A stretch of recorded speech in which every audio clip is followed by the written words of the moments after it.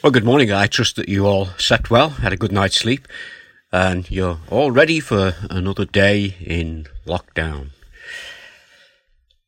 This week at 11 a.m. on Tuesday, we held a 1-minute silence in tribute to the medical staff who lost their lives to the coronavirus. It must have been really encouraging for those involved to see on television all the different places around the country where that 1-minute silence took place.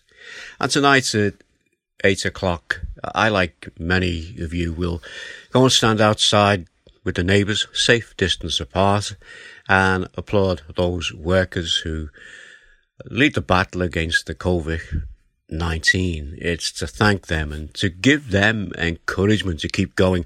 I don't know about you, a few of our neighbours have started bringing out pots and pans and banging them, and car horns are going, which is really good, and it must really be encouraging for those who are involved. We as Christians, in addition to this, have been bringing these things to God in prayer. So let's continue to do this, and let's be encouraged as we do it. We all need encouragement to keep on going. And as I thought about these things this morning, I read from Deuteronomy, from chapter 33. And Moses, it's before the people go into the promised land, and Moses, he'd led the people, but he won't be going in with them, but they will be going in. And in that chapter, he blesses them. He talks about them. He talks about them as basically as individual people. He refers to each of the tribes, and he thanks them, and he encourages them to go on and to do this in remembrance that the one who made all those things for them possible and who led them there was God. And he is encouraging them to keep trusting in God for the battles ahead. At the end of that chapter, this is what Moses says to them, Deuteronomy chapter 33. Blessed are you, Israel. Who is like you, a people saved by the Lord? He is your shield and helper, and your glorious sword. Your enemies will cower before you, and you will tread on their heights. So what he's saying is that you will go forward with God, in God's power, and you will be victorious. God was with them, and God is with us today. And we, like them, need to be encouraged. And so let's take from that some encouragement. Let's take that verse. And for us this morning, this is what it says. Blessed are you, Christian, who is like you, a people saved by the Lord. He is your shield and helper, and your glorious sword. We have the word of God. That's our glorious sword. And so let's use that as we go forward today.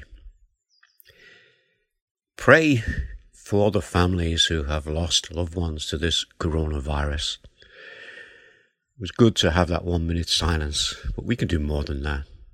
We can pray for them. Pray for those who we now refer to as being frontline workers.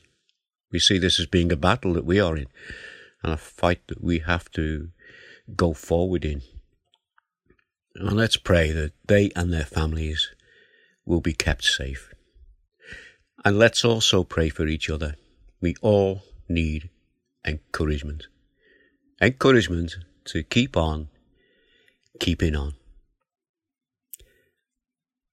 Let's just pray together. Our Father, we thank you for your word. We thank you for the comfort that it is to us. We thank you for the encouragement that it is to us. And we thank you that it also challenges us.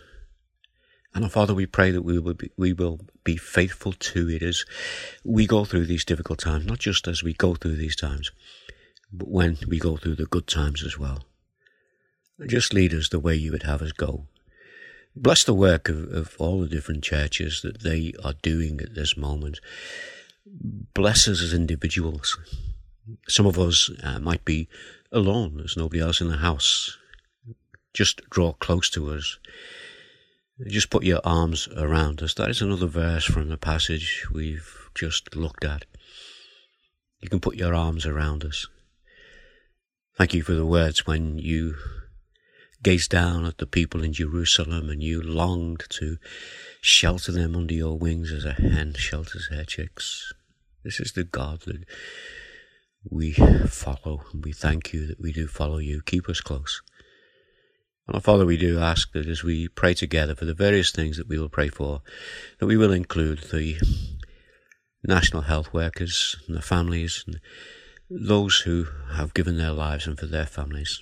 And Father, just be with them as we ask these things in your presence. Be with us and help us to keep on keeping on as we go in your way and your strength. You're our shield. We thank you for that. Amen. And just one more verse as an encouragement for us. It's actually from this verse. It's from Micah chapter 7, verse 8. And this is what Micah said. When I sit in the darkness, the Lord will be a light to me. He is the light of the world. Amen to that. Amen.